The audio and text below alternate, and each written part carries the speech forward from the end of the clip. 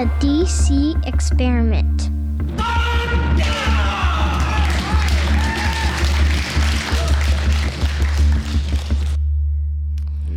Well, we're back at the DC Experiment, and Dennis is gone because it's his birthday, and his wife has got him a little surprise and took him out of town. And so I'm sitting here solo casting, kind of, and Dennis did not want that to happen, which was funny because he gave me a nasty look, and he's like, no, let's do 2 on Wednesday if we have the time. And we did not have the time, so we did a quick little intro, and Kimberly was originally going to read something, but she doesn't have that. So, Dennis, here you go. This one is for you. Happy birthday, by the way, Dennis. But the funny thing is, I'm not solo casting. Today, I have my dad with me, and he came up from Sheridan to celebrate my kids' birthdays because were about a week ago. And so we've got my kids and Dennis and everybody having birthdays this month. But I wanted to talk about a couple things. I wanted to talk about the craziness that's happening in Texas with the rolling blackouts. And I have family that live in Texas, my father-in-law and mother-in-law. One lives in Bandera and one lives in North Houston. And I've got a buddy who lives in between Dallas, Fort Worth area. And I called him and talked to him this week. And that was pretty interesting, so I'll tell you about that. But the second thing I wanted to talk about, too, and we can kind of talk about this first, and I'll get your take on it, Dad, is Rush Limbaugh passing away this week. Yeah. That I didn't ever I wasn't like a faithful Rush Limbaugh listener. So I wasn't like listening to him every day. But like I told you, when I heard the news that he had passed away, I was really sad because he was a constant. You know, he brought consistency into the world and he was always there. And I can remember growing up in the, 90s, going to school, early 90s, 1991, 92, being 10, 12 years old, and hearing his voice in the background, like at my principal, Yep. listening to him in the background, and I was reading my books, and I'd hear Rush on in the background, hear his voice. And basically he was with me in that voice, all along growing up. And when I moved to Texas, when I was totally out of my element, when Jonathan was born and in this huge city, I would purposely turn and listen to Rush just to hear the sound of his voice, not necessarily all the things he was saying, but just to hear the sound of his voice because it brought the sound of home to me, from Wyoming, and it brought me there. So I still felt connected because I knew you were probably listening to it. I was listening to it, and it brought a sense of stability and comfort when I was way out of my comfort zone. And when he died, I was sad. I was sad to hear him go. He's just 70, young guy. Well, Rush was an icon, and he made things clear.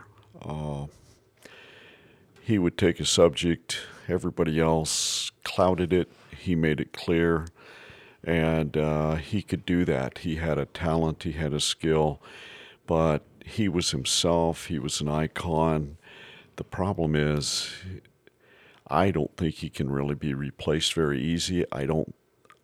Perhaps there is someone in there that can do it, but I think it's sad because when somebody like that goes, it is the end of a chapter. Yeah. And he definitely end of an era. Right. And he definitely was able to influence people, give people hope, and really define what was taking place. I think he had a large impact upon the nation, upon people. Not many of us can say that. Yeah, well, I think he brought a sense of calm and stability. Like, he would tell people, don't freak out too bad. I've seen things worse, but let's, be aware of what's going on.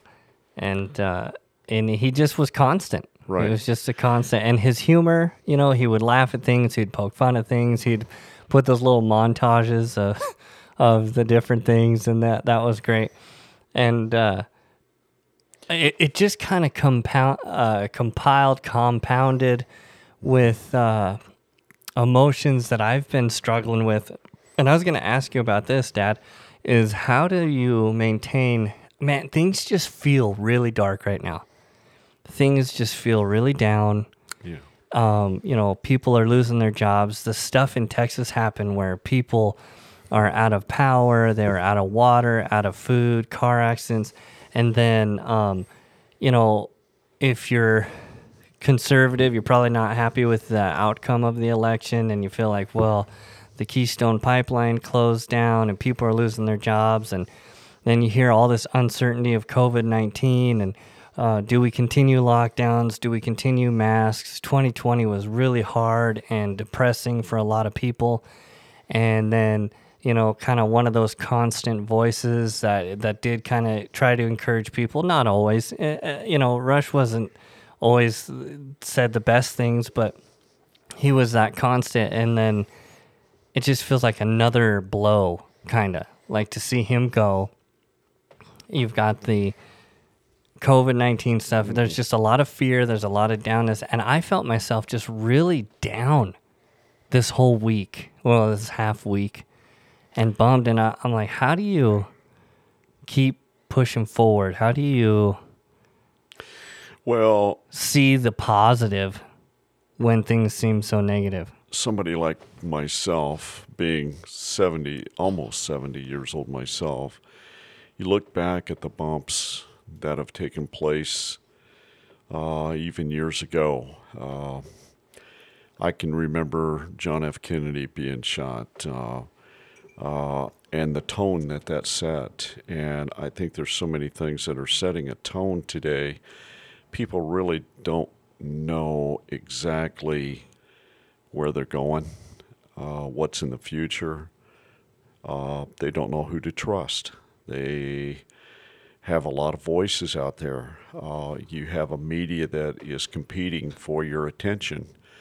And I believe one of the goals I read about Facebook, the goal there was to take as much attention and time from you as you could humanly spare. And I think we have come to a point in this nation where we've been listening to voices, and of course I'm a pastor, so I listen to one voice, and I know that God has a providence, and He's in charge. The Scripture tells me that He's in charge, and that He takes kings down and He sets them up. But I do know this, the hope that you have has to be in Him, in Christ. And where else can you place it? If you place it upon a human being, if you place it upon an icon of some kind, as you just notice, our icons can pass away, and people can go away, and ideas go with them. And so I have to be selective in which news I listen to and which voice I listen to, and I have to stay in connection with the Scripture. I know that I know Christ as personal Lord and Savior, so I know where I need to be. I need that truth. He's the way, the truth, and the life. And so this is what I need to seek. So you come to a point in your life where you say, wait a minute, actually, I think it's so easy to be upset, to be downtrodden, to be depressed, to be angry. And you can't really live that way. You've got to do the best that you can. As an American citizen, we still need to be able to support organizations that support the Constitution of the United States to keep our freedom, to keep our values. But we need connection spiritually. We need connection just for good things, wholesome things, family. We garden. We need that connection with the ground and the plants and the animals and the canning. And we need to know that we have that connection and that we're able to survive some of these things too. So, but spiritual preparation is really, really important. Mental stewardship. I have got to shut some voices down and listen to the proper voice and listen to positive people. It makes a real difference in your life who you're listening to. Well, and what you I've do. said that this is all spiritual warfare. You know, we don't fight against the flesh and blood or principalities. It's spiritual. I think what's happening right now is spiritual. There's a spiritual oppression that's starting to come over the nation, and I'm struggling with keeping joy. Like, I almost feel ashamed sometimes because I know that the Bible says, you know, the joy of the Lord is our strength, but I'm not feeling much joy. And I'm just going, you know, working day in, day out, paying bills. The uncertainty of this world with the COVID stuff, you know, my oldest son's got a surgery coming up here, and there's uncertainty with that. And then, like, you take for granted these little things, and not that Rush Limbaugh is a little thing, but, you know, I don't want to put him up, you know, on this huge high pedestal, but like I said, it was one of those things where it was always constant. And so when you've got issues like me with my son having surgery and you got COVID, it was just another thing of constant that was taken away. And so I tried to, like, I'm supposed to have joy because I know the Lord in my heart, and I'm just not feeling joy. And what does that mean about me? Or is there something wrong with me that I'm not feeling the joy of the Lord? And because I feel tired and worn out and beat down and day after day after day, and always dealing with work issues, family issues, children issues, special needs issues. And you're just like, man, at the end of the day, I'm tired, I'm worn out, and the things that are constant seem to be slowly being chipped away or eroded away, and Rush just is another chip just of the stability just taken away. And I'm just like, where's my joy and why don't I have it? Well, Have you had that issue? Do you struggle with that? I think every human being on the globe right now struggles in and out with being having a lack of joy. We've dealt with some people in the last couple of weeks that things pop up, perhaps heart surgery, perhaps, but we know that we have to deal with that on a day-by-day basis. But it all determines how strong you are, I think, in the faith of the Lord. For example, you remember the song, "It Is Well With My Soul." Oh, I love that song. It is well with my soul. It's written by Mr. Stafford. It's funny Spatsford. that the older And- I get, the more emotional I get, which is funny. Yeah. But it's funny that you mentioned that because I watched a play. It was on YouTube. It was a video clip of this. It was a live show of these actors, kind of a musical, singing "It Is Well With My Soul," but acting out. And they had this narrator telling the story of this guy who went on this boat and lost his children at sea, Yeah. and how He'd actually come to America and it must have been from England or Ireland or someplace there. He was English descent, I think, and he'd actually been in America and sent for his wife and his daughters. And on the crossing, the boat had sunk. It had run into problems, a storm, and he was cabled by a rescue boat, but he was cabled by his wife, and she said she was saved alone. The two daughters had been washed away, washed overboard, and I can imagine his grief. Yet, the strength that lied within him, the simple, basic foundation of knowing the Lord and knowing the providence of God. He wrote this song, "It is well, when peace like a river." How's that go, Caleb? When peace like a river. Availeth my soul. Yeah, faileth my soul, something, and when sorrows like sea billows roll. Yeah. He goes into the chorus. It's a beautiful song. It is well. It is well. Well, where does that come from?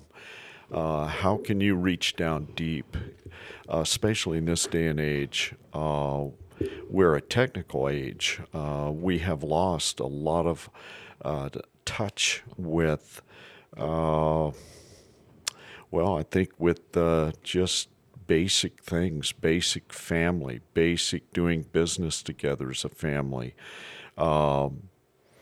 We have tremendous population of single parents. God bless them. Well, I think we're definitely a lot more isolated, and this whole COVID thing didn't help because don't touch each other, don't hug each other, just communicate through your screens, and it encouraged just isolating yourself and being on the screens, and we've already been more separated.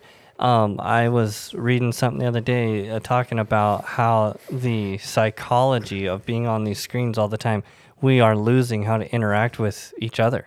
Right. And it's almost awkward now. We can't have conversations. We don't know how to sit there and talk to each other. It's just like, okay, text me or whatever, email me, I'll deal with you later. And we don't even have the time to connect. And you were talking about that with me earlier, how in the olden days, people would sit out on the front porch in the evening and talk with each other and sit back, drink some lemonade and fellowship and share life. And now it's all gone. The porches of the old houses were very, very important. Most everybody. My grandparents had porches. We would travel back to Missouri, check out the uncles and the aunts. I had an Aunt Errol and an Uncle Pierce, just outstanding names. But I can remember sitting on a farm porch with all the uncles and aunts there, and they sit around and they visited. There's 1,000 lightning bugs flying around through the porch, and just a lot of activity going on there in the evening of talking about different things. About their lives and encouragement, and off in the distance would be a lightning storm, approaching. And but I remember the feeling I had as a child. I was safe. I was happy. I knew everything was going to work out okay. And we just don't have that today. People are running so hard. And fast. Totally agree. The level of fear and the level of anxiety. Well, the stress level in people's lives. And just coming into Billings, I notice businesses that were, last time I was up here, were going, but they're not going anymore. And people have stress. And as a pastor, we try to help that stress by saying, okay, what foundation have you built on? So let me ask you this. Do you struggle with maintaining joy when everything else seems pure chaotic? Do you question why certain things happen? Do you get ticked off when things don't go your way? And how do you maintain your joy and keep a balance?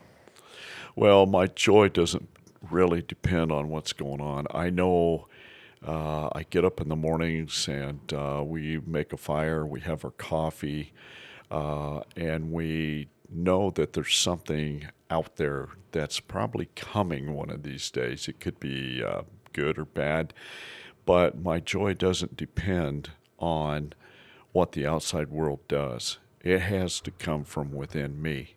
If I haven't built on Christ, and Christ says in the Bible that he is that cornerstone. Cornerstone being level and straight. You've got to build off of that. You've got to build on that foundation. And so the joy, it can get discouraging, but I feel this way. God has made a promise to the child, to the born-again child, that he'll take care of that child. And the promise there involves power, provision, purpose, and peace. God promises that there's a peace there. Even if the Christian is persecuted, there's still a peace there that passes all understanding. I know, which is amazing to me. It blows me because I don't think I could. I don't know, like there's scripture where Paul gets taken to prison. He's just singing totally fine because he knows he's where he's supposed to be and God's using him to do whatever. And here I am, like I'm worrying as a husband and as a father, as a provider. I'm like, well, what if this happens? What if this happens? And I feel like it's my responsibility to provide for my children and to take care of them and to not let anybody down. And I'm stressed out right now. We got the surgery coming up, and I'm like, well, I can't fix it. I can't handle that. And then I'm like, well, I'm going to keep working and keep providing. And then I'm setting these financial goals for myself. If I can hit this financial goal, then we'll be safe and secure. But that's not true. You can't have your security in money or things or anything because, the government could say, well, we're getting rid of the currencies. We're going to switch to something else. They're like, oh, okay, I have nothing. The thing is, the harder you try to grasp something that's solid in this world, the more you realize that everything is like a vapor. Everything is temporary, and you don't really own anything. You really aren't in control of anything. That's it. You're out of control. I think we're all feeling out of control. Yeah, we live in a 3D world or a 4-dimension world.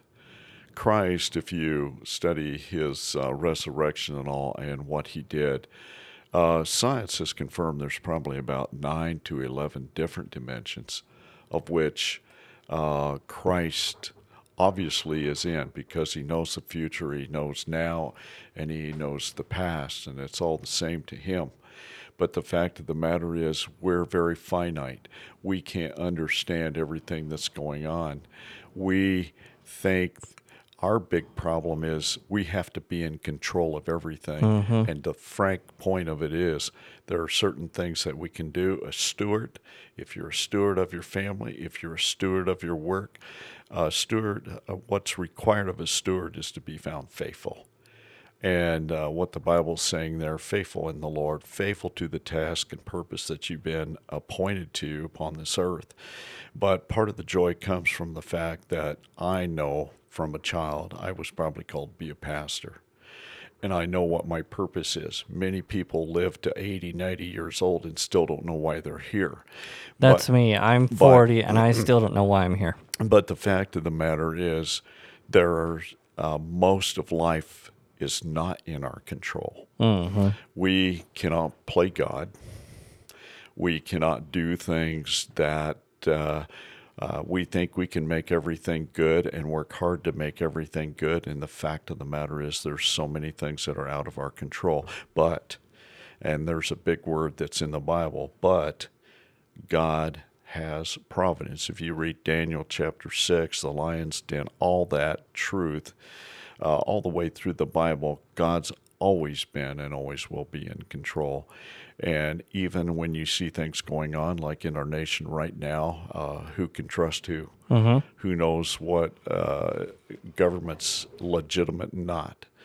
And so, but I continually have to build on the foundation I know that is sure. I can't put my joy in anything else or a philosophy or in these voices today. It all comes out, what you've been trusting and what foundation you've been building on.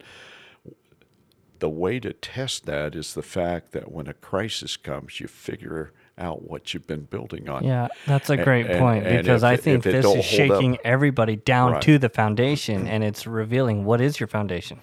Right. Because statistics show that suicide rates are Mm-hmm. out of control right now. Domestic abuse is out of control right now. Like all of this pressure and stress and anxiety and fear of COVID and everything else that comes along with it is causing people to feel completely out of control and afraid. Yeah. And it's shaking them down to their foundation, and Well, it's not good. What I found is that nobody has all the answers. Even pastors do not have all the answers. The Word of God does. But pastors are people just like anybody else. And we have our downfallings. We can be ambushed.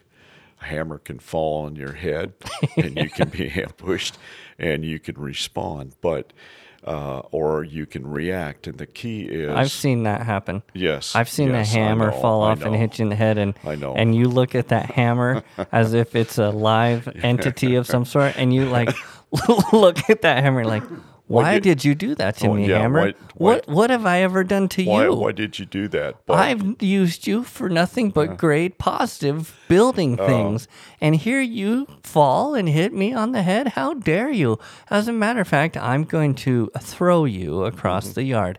That'll teach you, Mr. Hammer, to never fall on my head again. That's absolutely. I've had fence posts fall from 8 foot above me and Oh, that's terrible. hit me in the head. That's why my hair loss is probably greater than it should be. But no, what you've been building on in a crisis, in a problem, whatever that may be, will show up. And Yeah, and that's what this is doing. It's revealing. yes, it's revealing. Are you And strong Right. in the Lord, or are you Right. just floundering? And so when COVID comes, or a snowstorm in Texas comes, or I will say that I think people, even the church, has been unprepared Oh, I for- totally agree with that. for some of these things that have happened, and they don't know how to respond. And it really has to be where you sit down and you think this thing through. But the key is your faith, and I think it's very clear in the Bible. Faith cometh by hearing, and hearing by the word of God. And the faith is the victory that overcomes. And the real thing that we really seek for is to be an overcomer, being able to get over the hurdles. And some of the hurdles people get into are tremendous. The giants are big and troublesome, and some people don't survive them very, very good. But with God's help, with God's foundation, with doing the coming to Christ, knowing that you belong to Him, all have sinned, come short of the glory of God. There is a big gulf, and man cannot get to God by himself. He'll break the 10 Commandments. Christ has paid that price. He's the bridge across that gulf span.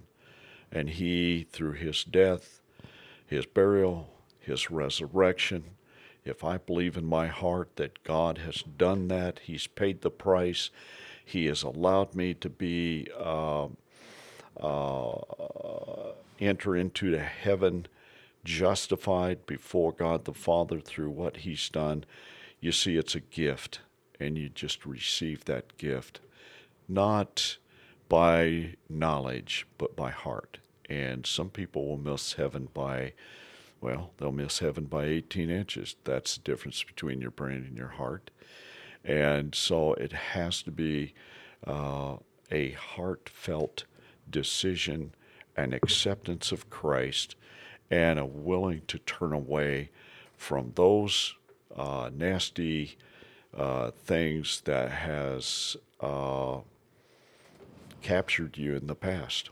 And so we all fight that, and we need that answer. But anyway, So let me ask you this. What would you tell people that are struggling with fear and anxiety and uncertainty and feeling out of control? Well, I think the first thing I'd do is shut off the wrong voices. From what you hear, you're going to emotionally respond to that. And I have found in my own life, even, that emotions can lead you to respond. It can cause stress, and it can bring you down to a point where you can't live with yourself, let alone anybody else. And See, I believe that's the trouble. That's a good point, because I see you, dinking with something. You're always building on something, or working on your leather projects, or working with your knife project, or tying flies. And, I see you reading mountain man books, and I see you doing all these things. And I'm wondering, like, why are you so into this? The older I get, now I understand, because the reality of the world kind of sucks. And it's terrible. Well, and yeah. I have to start shutting off the news too, because all it does is add more fear and add more anxiety and add more panic to my already completely stuffed brain. And it's just like, you know what? If I stop listening to these things and then I focus on something neat, like putting together a little backpacking dolly that I'm working on, it takes me away from the craziness of the world that I can't control, that I can't change anyways, and I can actually build something and think about how I'm going to use this in the future. And for a brief moment in time, I'm focusing on that, and I'm not worried. The world didn't fall apart. I'm doing something, nothing changed, but I created something, and it helps me to keep a balance. Well, it's kind of unplugging, like you're saying, unplugging from the screens, unplugging from the voices. Yeah. Focus on something else that you enjoy, that maybe you can put a little bit of different energy into, like backpacking, whatever. Right. And guess what? The world's going to keep going with or without you. It's the same thing like when you pass away. Rush Limbaugh's voice is gone. And you know what? The world's going to keep going with or without him. Well, the world keeps going. The question is, which way is it going? Yep. And where's it going to end up? Well, I think prophecy has pretty well explained that. Matter of fact, a lot of things I read is more accurate than the newspapers, and from what I'm hearing. But the first thing I think that you have to do is really shut down wrong voices, because you don't know if they're lying. You don't know what they're doing. And I have to listen to the right voice. I have to have something going. I have to be thankful. One of the key things is hitting the floor in the morning and saying, you know what? That coffee machine down there, thank God for that coffee machine. Totally agree with you. And the coffee, your list, it's amazing. And your list should be growing. That's a great point. Thankfulness starts to throw out the fear and the worry. If you actually start, and I found that to be true, if I say out loud, I go, Kimberly, I'm thankful for you, and I'm thankful for our boys, and I'm thankful for this house, and I'm thankful that we've got a job right now, and I'm thankful that we can enjoy this food right now, and start saying things you're thankful for, and all of a sudden you feel better. Absolutely. You're to count your blessings. You're to be thankful. Matter of fact, part of prayer is being thankful before the Lord. Another part of prayer is, if you go back to the model prayer, our Father who art in heaven, hallowed be thy name. Hallowed simply is to make God holy in your life, to make him that spatial holiness. He's not just the old man upstairs. He's just not a theory. You go back in history, he's not a theory. He didn't arrive out of humanism or anything like that. There's a big difference between faith and religion. And so I totally agree. I can't stand go back religion. that. But No, you have to apply and plug in. First of all, plug in the promise. You've got to know some of your scripture. You've got to know the Word of God in its context and in its completeness. People can pick out scriptures and, they can say anything that they want to say. But the fact of the matter is, claim some promises. And there's promises all the way through Psalms and promises all the way through the New Testament. The first part of Revelation with the 7 churches there. Claim promises. Be thankful. Plug them in. And the Bible does warn you not only to be a hearer of that word, but a doer of that word. Many people can't get it put together simply because they're so busy propping up the old nature instead of searching for that new nature that is in Christ.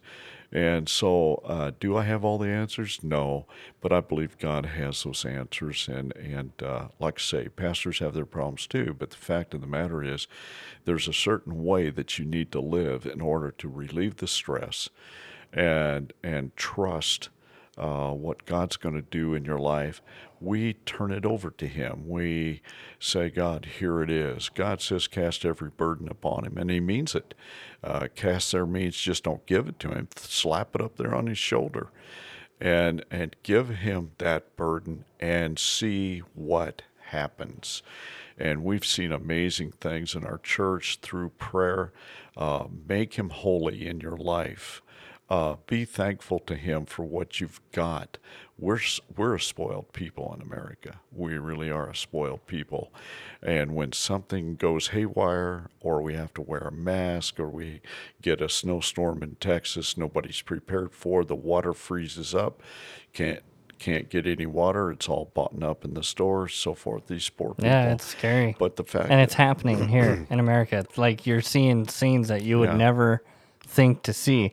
Only back like in the 1930s during the Great Depression, and now it's starting here. It's a little spooky. Well, I can remember growing up in the 60s, and I was told that through school and parents and everybody, we've learned our lesson. There would never ever be another depression. There'd never ever be another problem. But you know what? People don't learn from history very well. Mm-hmm. Here's a saying I give to my congregation often.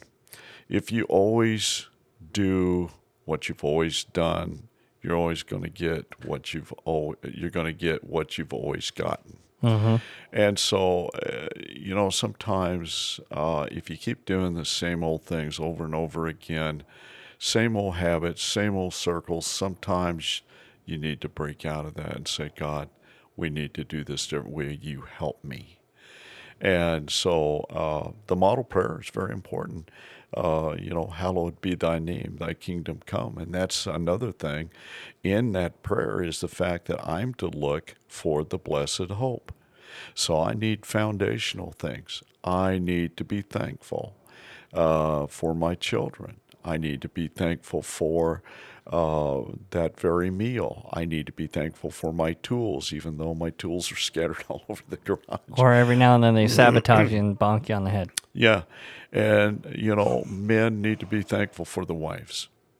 They have a responsibility in the home to be thankful for those wives and to... Oh, I was thankful for Kimberly today. Yeah. She wasn't too happy with me because you guys are coming to spend the night, and she had to clean the downstairs potty, and I left it a mess. Yeah, well, we won't go into all and that. And she was like, this is... she texted me today. She's like, this is terrible, Caleb. This is like a truck stop.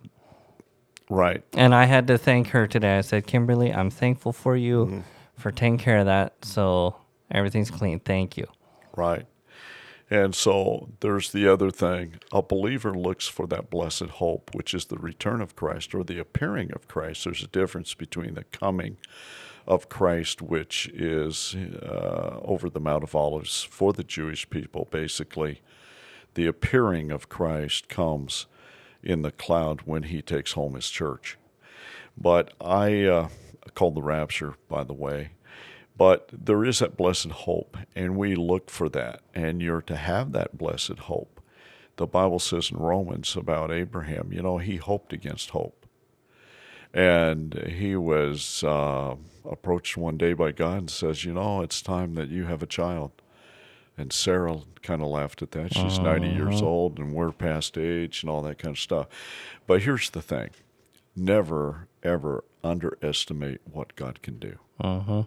And I think there is an underestimation, more emphasis put upon the world. The world's got to solve my problems. Right. The government's got to solve my problems. Yeah, here's $600. You're welcome. I'm looking. Yeah, there's a lot of things like that. But the fact of the matter is, you and God need to solve your problems. Yep. And God can do it. He's done amazing work with me. I should have been killed 5 times, and I'm still alive. And so it's pretty amazing what God can do. So, and then the next thing is, you got to forgive people. You've got to let it go. What happens if you're bitter, you're revengeful, you're holding this grudge, is you soon become the very thing that you hate. You soon become with no peace. You are consumed by it. I know people that don't sleep well at night. They're up at 2 o'clock in the morning because they have this thing that they're doing. I have somebody in mind right now. I won't say who that is, but they can't sleep. They get up at 2, but they're always in a constant battle. Nobody's going to run over me. This person offended me. And I just hate this person, somebody in your family. First and foremost, you got to let it go. You got to forgive them and say, you know what? That blows me away because... You've got to have peace. Yeah, the older I get, the more I realize how quickly life is going. Yeah. And how to spend so much time and energy wrapped up hating somebody, right, or whatever. I mean, it seems like a tremendous waste of time. Like, man, I watched some of the stuff of Rush, a couple of his last episodes, and it just made me like want to come home and hug my wife and kids and just be happy and hang out with them, because somebody, we're not guaranteed tomorrow. Well, I guess I should tell your audience too, Caleb, before I was a pastor, my first profession was schooling in mortuary science and embalming, and went and took California boards, Wyoming boards, national boards, went to school for 2 or 3 years. And you went to San Francisco College too, didn't you? San Francisco College Mortuary Science is a little bit different city than it is now, but and spent 2 years in apprenticing. Apprenticing is not a big deal today, but it should be. When an older man or a mentor, one of the things that is very foundational is mentorship. Men of good quality should mentor their children and show that leadership and show them a skill and skill in living, how to conduct themselves in business and as a father and as a business person. That is extremely, and I was extremely lucky to be able to have an apprenticeship. But I can tell you right now, I have I've worked for 3 coroner's offices in the state of Wyoming, and there have been people that have walked out the door never to come home again. Mm-hmm. I've had ranchers one time, father and son, take off in a Piper Cub to hunt coyotes, and they never showed back up at the appointed time. It was getting late. They sent out a search. They searched all evening and night and finally found them the coming morning. Well, a wing had caught on the ground as they were chasing a coyote and ripped open the gas tank on the it was a upper wing, flooded the cockpit with gasoline, and caught father and son on fire. Oh, jeez. And found them. You see, And those things, yeah, you can't prepare, you can't predict. No, You just never know. That's terrible. People have walked out the door and never come back. They got dressed, they had breakfast, everything went honest. People need to think, wait a minute, I need to know for sure. And the Bible does say, especially in 1 John, you can know that you are saved. You can know that you belong to God. And it's really important to take day by day and work out the issues through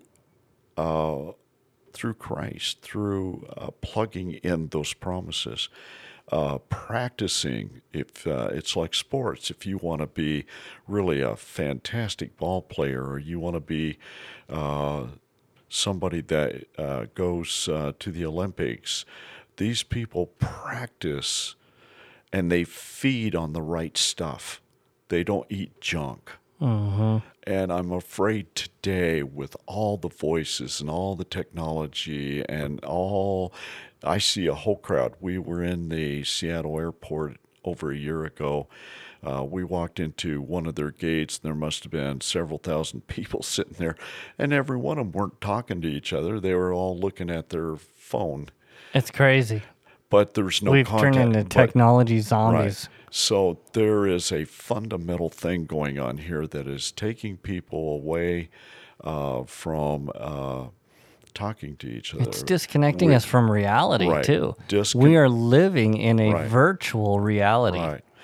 And so I think it's really important, looking at life, looking at what can take place, that I need to put things in order. And God really, we're into a study right now in Luke 14, but it talks about, it's the test of discipleship. And it's mostly for the believer in Christ. But one thing that God requires is the fact that you need to love me more than anything else. If you love me more than anything else, that's first. In other words, what God is saying, there's an order and an order to living. I need to put things in order so that I can be blessed. I need to put things in order and right perspective so that I have a purpose and understand that purpose. I need to, if I've got my life in order with the Lord and all, your kids are going to see that. And your kids learn from you every day, whether you say anything to them, because they're watching. And so there's a profound order and a way to go about things that increases the value of life. It doesn't cheapen it, and it gives you a good foundation. And you must plug things in. And God says, I'll bless you. And my burden is light. I'm not going to really put anything heavy on there. I won't put anything more on you than you can handle, is what the Scripture says. And so I have to shut different things down and increase the volume on the truth. I love it. Yeah, you have to have that foundation. And so with everything political, with all this COVID, with everything, seeing people today. Oh, yeah, it's easy to go down the dark rabbit hole, as it were. It's easy to get caught up in all the things and let it spiral you out of control. Well, there's a workable hope, and people need hope. Yeah, they do. They need to know that everything's going to be okay. Yeah, and that's what they're not feeling. There's so much uncertainty. They're like, is everything going to be okay? I don't know. I don't know. So that's what we're looking at today, and I think fear's a big problem.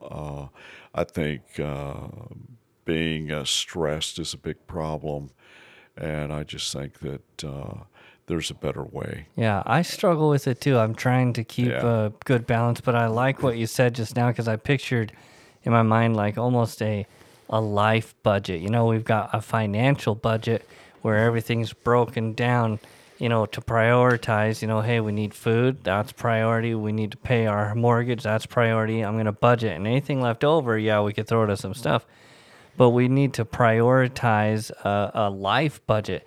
God's first. He needs to get our first energy, he needs to get a first fruit. My wife is second. She needs to get energy. My children are third. They need to get some love and energy.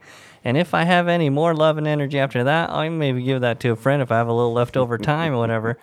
But I have to prioritize what is important in life, Right. like a life budget, Right. and stick to that like you would stick to your financial budget, and be an example of like, hey, if you prioritize and budget out your time, and you prioritize and budget out your money, you can live fairly, successfully as far as loving who you're supposed to love, loving God, loving your family, being a good steward of what God's given you. That's what it is. You're not only a good steward of the finances he's given you, you're a good steward of your family, or a good steward of what God's given you with a wife and children or whatever.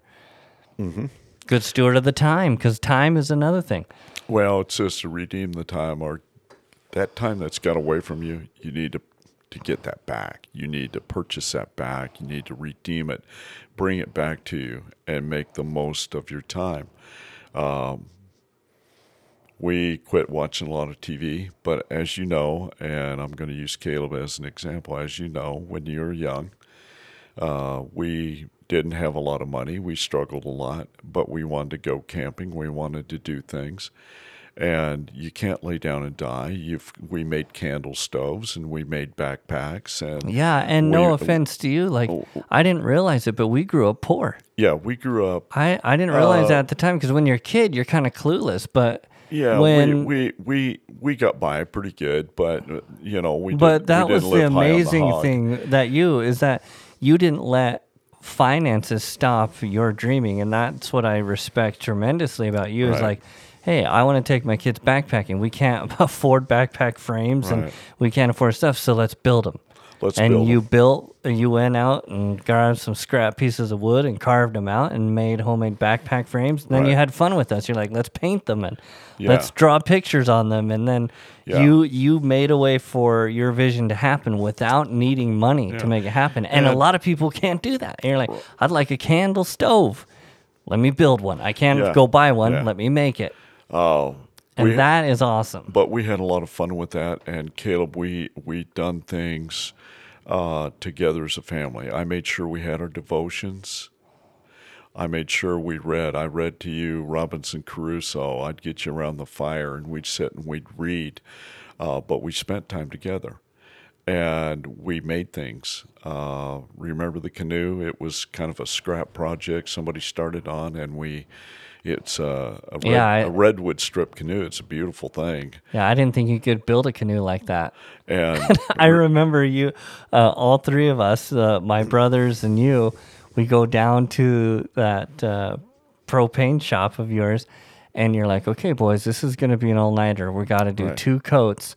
But if you hang with me and you do this first coat of fiberglass, Yeah. while that's drying, we'll go get milkshakes. It was like, Yeah. we've done it in milkshakes at stages. like at 11 o'clock at night. We're Yeah, drinking yeah. milkshakes, waiting for one layer. And then we go back, and it was like 1 a.m. We finished layer 2 of the fiberglass. And I Yeah. just remember that. I do remember that memory. That was a cool memory. I was given the scraps of wood, and I was given some of the forms, and we laid them out on a strong bag, built a canoe. But look at how many times we've used it. We've gone camping. Oh, from when I was a little we've kid, gone it still have it, and it's still in We've great gone shape. camping. What I'm really saying is your approach to life and your energy for life. Instead of taking the energy and putting it into fear, putting it into hate, putting it into being depressed, and those things, put your energy into making something happen. You don't have to have a lot of money to make something happen. You know what? That's a great point you're making, Dad, because I feel like a lot of people are told that you are a victim and there's nothing you can do about that. And so you just need to accept that victimhood, whether it's with COVID or whatever it is, racial, you're a victim and you've been, you have every right to demand stuff or whatever. And this mentality of how we're just poor us, poor me, whatever our situation is. But it's like what you're saying. You got to make something happen. You can't just sit back there Right. and be like, poor me, I don't have money, or poor me, I'm this color, or poor me, I'm this way, and I'm just such a victim, and somebody needs to give me these things to make it right. No, that's No. never going to happen. Right. You've got to make your own way, and then you're going to feel better about yourself and better about your family. And you don't let things stop you, and don't let things define you. Let you and Christ define you. Yeah, you can't feel sorry for yourself in this world. I saw a vet on TV the other night. He'd lost both of his legs on an IED, blew up or something, and he'd lost both of his legs. But he come home and he fought back. Yeah. And well, you could have been the same way too. You could have been a victim, like, hey, I don't make much money. I'd love to take my boys out backpack and do something, but I can't afford to buy anything, so I'll just screw it. I'll just sit at home and drink a beer or whatever and watch TV and not do anything. But you're like, no, we're going to make this happen. We're going to build this. We're going to make a way. Can't afford to buy a canoe, so guess what? We're going to build a canoe. And, we're just going to make these things happen. And that I love that about you, Dad. That's awesome. Well, and I wish I was more like you in that way. You're very creative, and you're problem solver. You've always been a great problem solver. Well, you've thought outside the box, and I love that about you. The difference between a winner and somebody that can't get things put together is the fact that most of the time they feel like they've been victimized. And one of the things I see today is when something happens, it's always somebody else's fault. Mm-hmm. Okay. And of course, I'm old-fashioned. I was raised by the World War II bunch, and they were pretty tough, school teachers and all were usually veterans, World War II bunch. And this thing about, we've got to make everybody a winner and all this stuff. Oh, well, that's fine. But, one of the things that has to happen is you can't feel sorry for yourself. You've got to get up there and have the spirit to slay a giant. And you've got to find a way to slay that giant and become victorious instead of being a victim. And so I think we need that. I think we need that more than ever. As a society, I need that. Sometimes I let the things pile on, but there's always a way. Well, and things do pile on people. They've got debt. They've got the family problems. They've got it's unbelievable what people go through. And we just love them. We pray for them. And more than that, we put our prayers to legs too. Yep. And I've even, I won't go into any. I was about to brag on myself, and I don't want to do that. But no, it's really important that you get up, you find something to do. But there is. What should I say? There is a voidness. If you're doing things without Christ in your life. When I was younger, I didn't know Christ. I spent plenty of time in the Bighorn Mountains with Dad. But for some reason, knowing God, knowing what He created and how spatial some of this stuff is, I don't have to go as often, but I enjoy it more deeply. Mm-hmm. God has seasoned. I can have a nice fine dinner, but if it isn't have a little salt, a little pepper, a little butter, your shrimp's not fried in butter, and your steak hasn't been grilled with all the seasoning. God has a way of seasoning your life to give it more of a sharpness, more of a taste, and you start to realize how precious things are, even out in the wilderness. It's amazing. But no, not to pound on the nail. You cannot make yourself a victim. Yep. You just can't do it. Well, Dad, I want to wrap stuff up. And I just want to tell you thank you for helping me get this podcast done. You sure you want to wrap it up? I just got started. I know. I could talk to you forever, because I got so many questions. Because I don't know if you listened to podcasts that Dennis and I did two podcasts ago or whatever, where we were talking about unanswered prayer and why it is like God says, Jesus says, ask these things in my name and I will do them. But then like nothing happens. And we've both struggled with that and wondering, okay, well, you said the things that I've done, you'll be able to do greater things. That's what he told his disciples right before he left. He's like, you've seen me do things. Guess what? You guys will do greater things when the Holy Spirit is here. And just ask in my name, it'll happen. And I've asked things and nothing happens. And that's something that I'd love to get your opinion on, or maybe next time or something like that. But just a quick note. God has a purpose. He has a plan. He has a timing. My timing is not his timing. Usually God answers prayer sometimes immediately, but it's like your grandpa, Lyle. We prayed for him for 30 years so that he'd come to know the Lord Jesus Christ as personal Lord and Savior. We prayed for him 30 years. We could have given up. God will always answer your prayer, but the Bible says sometimes you ask amiss. In other words, you'll ask for a purple pony perhaps, but that purple pony may be a stallion and it may kill you. It may break every bone. God's not going to give you something that will hurt you spiritually, hurt you mentally, or take away from him. And so ask in the proper way. Come boldly before the throne of Christ, the Bible says. But I've prayed for healing for Jonathan, and why would that not be? Why would that not be something that would be glorifying to him or something that would be good? That's where I get confused, because I have prayed specific for healing for Jonathan, and I've asked God to do stuff, and he says, if you're my child, you ask in my name, I'll make it happen, and I will answer, I will do it, and nothing. And so I'm like, why wouldn't you want to heal him? Why wouldn't you want to make things right with him? I'm not asking for a purple pony. I'm asking for healing for my son. Right. And I don't know why God wouldn't love to do that. I don't know. I think you and I have talked about that. Jonathan has spina bifida, but God has a specific purpose, I believe, for Jonathan. He's my grandson, and we have prayed for his healing as well.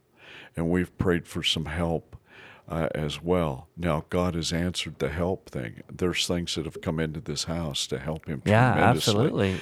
And, that have shown up for free, like lifts and stuff like that, which is incredible. And those are super expensive. God doesn't intend for you to carry that burden God's provided for him without his help.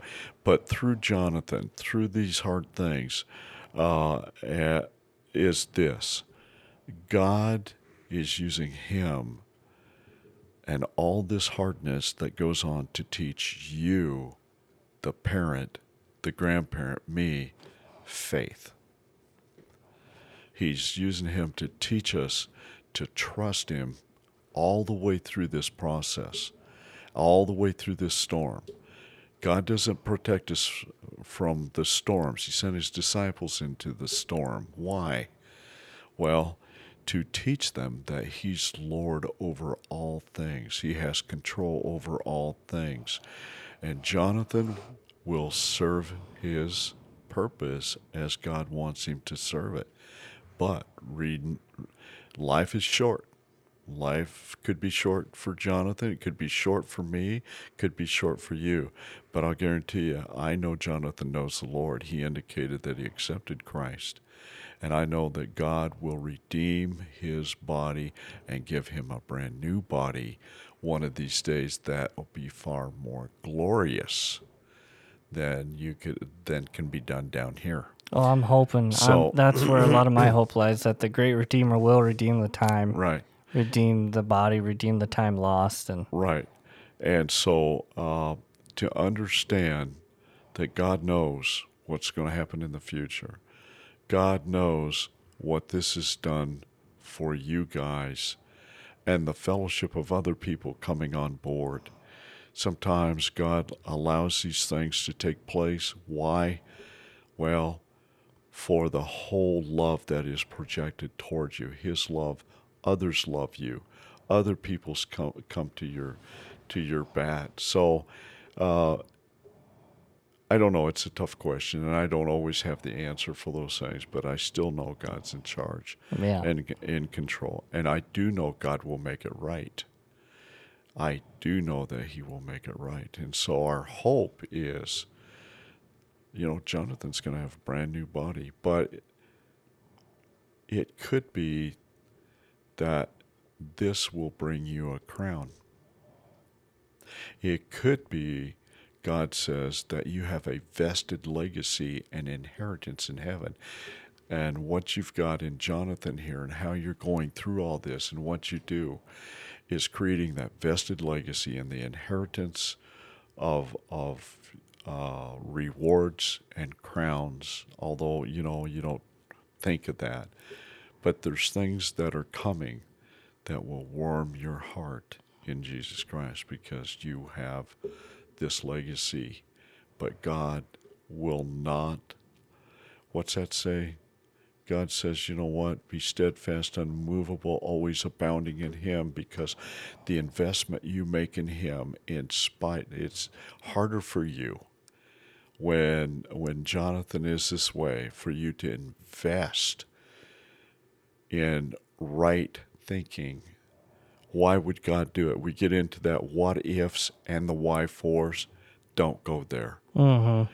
Because God says that your stewardship to him and your ministry as a father to him, Caleb, the Bible says, be steadfast, unmovable, always abounding in the Lord, for the work that you do is not in, underscore this, vain.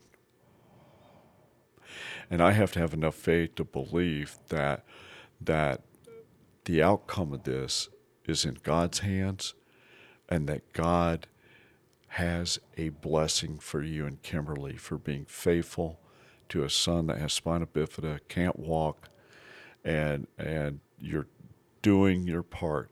But I need through, just like Spafford, he lost his daughters. What a hard thing at sea. Yet it is well with my soul. And that's the kind of heart and faith that God blesses, not only in short term, but long term. And we have to look at that. Mm-hmm. Well, that's encouraging. I appreciate that, yeah. Dad. That's so. I was still confused by it, but I know, like what you said, God is in control, and he does. And I count on the fact that he has a purpose for this whole thing. He's got a purpose for Jonathan, a purpose for us here. But I know with it. I'm counting on it. Your boys also are learning from Jonathan to be kind. They know what it is to have somebody that can't walk in their family. They are learning as well. And it's a hard thing. How it come about, I don't know. But it is a hard thing. And I remember when you first came down and talked to me about it, when you found out. Oh, yeah. I took you hunting, actually. And when we found out in the womb. We actually went and got a deer and had a good time. I was shaking that day. Yeah. And I came down to your place and like, Dad, I just found out in the womb that my son has got some major issues. And you're like, come on, let's go hunting. We called that Jonathan's deer. Yeah. And because you took me up to the mountains and we walked around and we talked and we cried and got a deer. But, I can't be discouraged, and I don't want to go to the what ifs. Too many people go to the what ifs, and it just we're not to do that. Mm-hmm. We're to look forward in a forward process. Matter of fact, the Bible says, without vision, my people perish.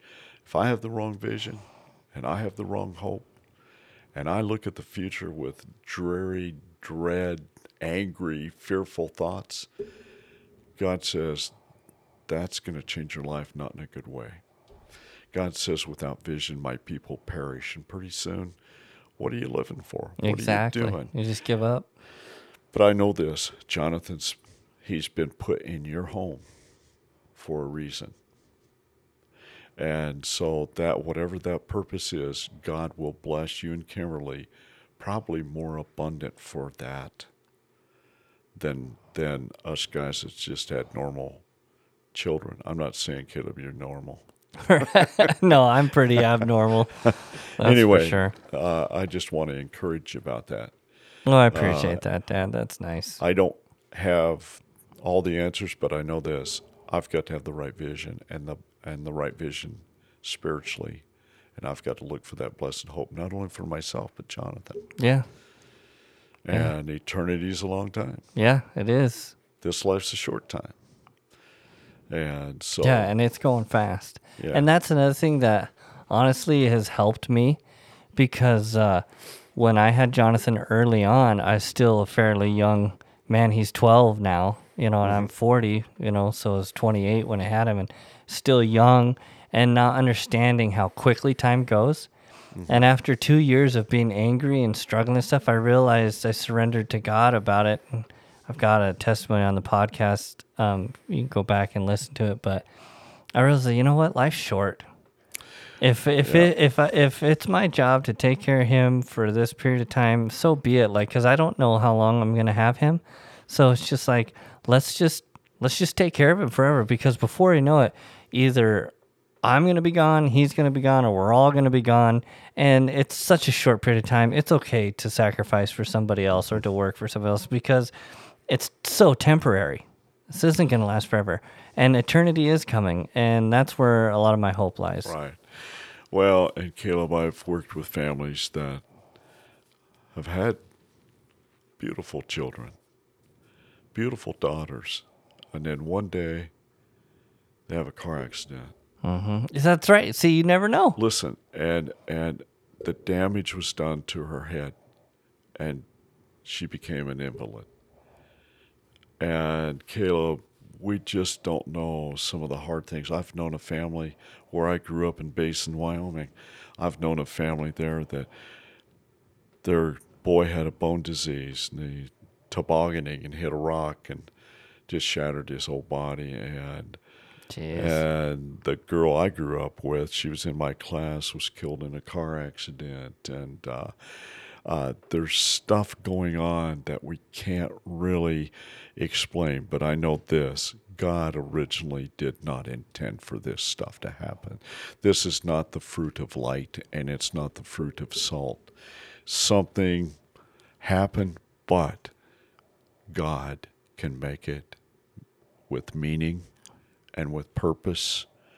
And my job as a steward to him, to the family, to my church, is to be found faithful. Mm-hmm. God says, I'll bless that. Yep. And And that's so- the and thing so- is you can't turn your back on Christ. You just can't. Things happened to David if you go back in the Bible. Yep.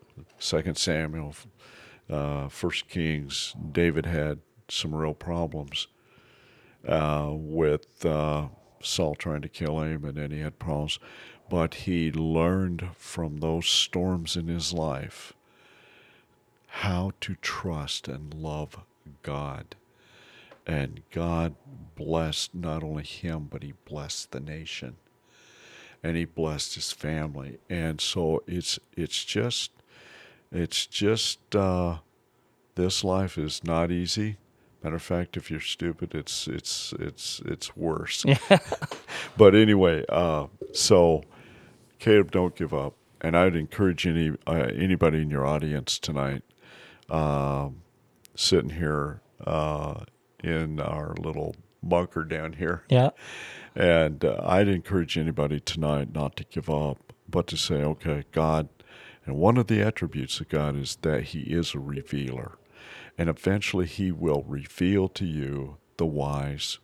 It may be before the throne of God, he'll reveal those things. But he wants you to expect an answer. He wants you to have a spirit of expectation. Things will get straightened out. And so that's one thing that brings peace to me. I am allowed, as a believer in Christ, to have an expectation of his coming, an expectation that he will answer every prayer. Some prayers take longer. God has a timing, and he has a purpose. And so we leave those things with him, because humanly speaking, they're out of our control. Exactly. Yeah, we have no control Right. over it. Right. Anyway, Well, that's awesome. I love that. I won't stop you if you Well, want to close down. I love you, Dad. I appreciate you doing this. It's super helpful, and I'm thankful for you. I'm glad I didn't have to do a solo cast, and I think Dennis is thankful for that as well. And thanks for talking with me. And for people listening out there, let me know what you think. Let me know if you got any questions. If you have any questions for my dad, he's a pastor, just email me at the dcxp@gmail.com, and I'll send those questions to him, and I'll read back his answers. Check out our website. Rate us and rank us on iTunes so more people can discover the podcast. And thanks for listening, and we'll see you guys next week, probably. Thanks, Dad, for doing this. Love you, son. Love you, too. The DC Experiment.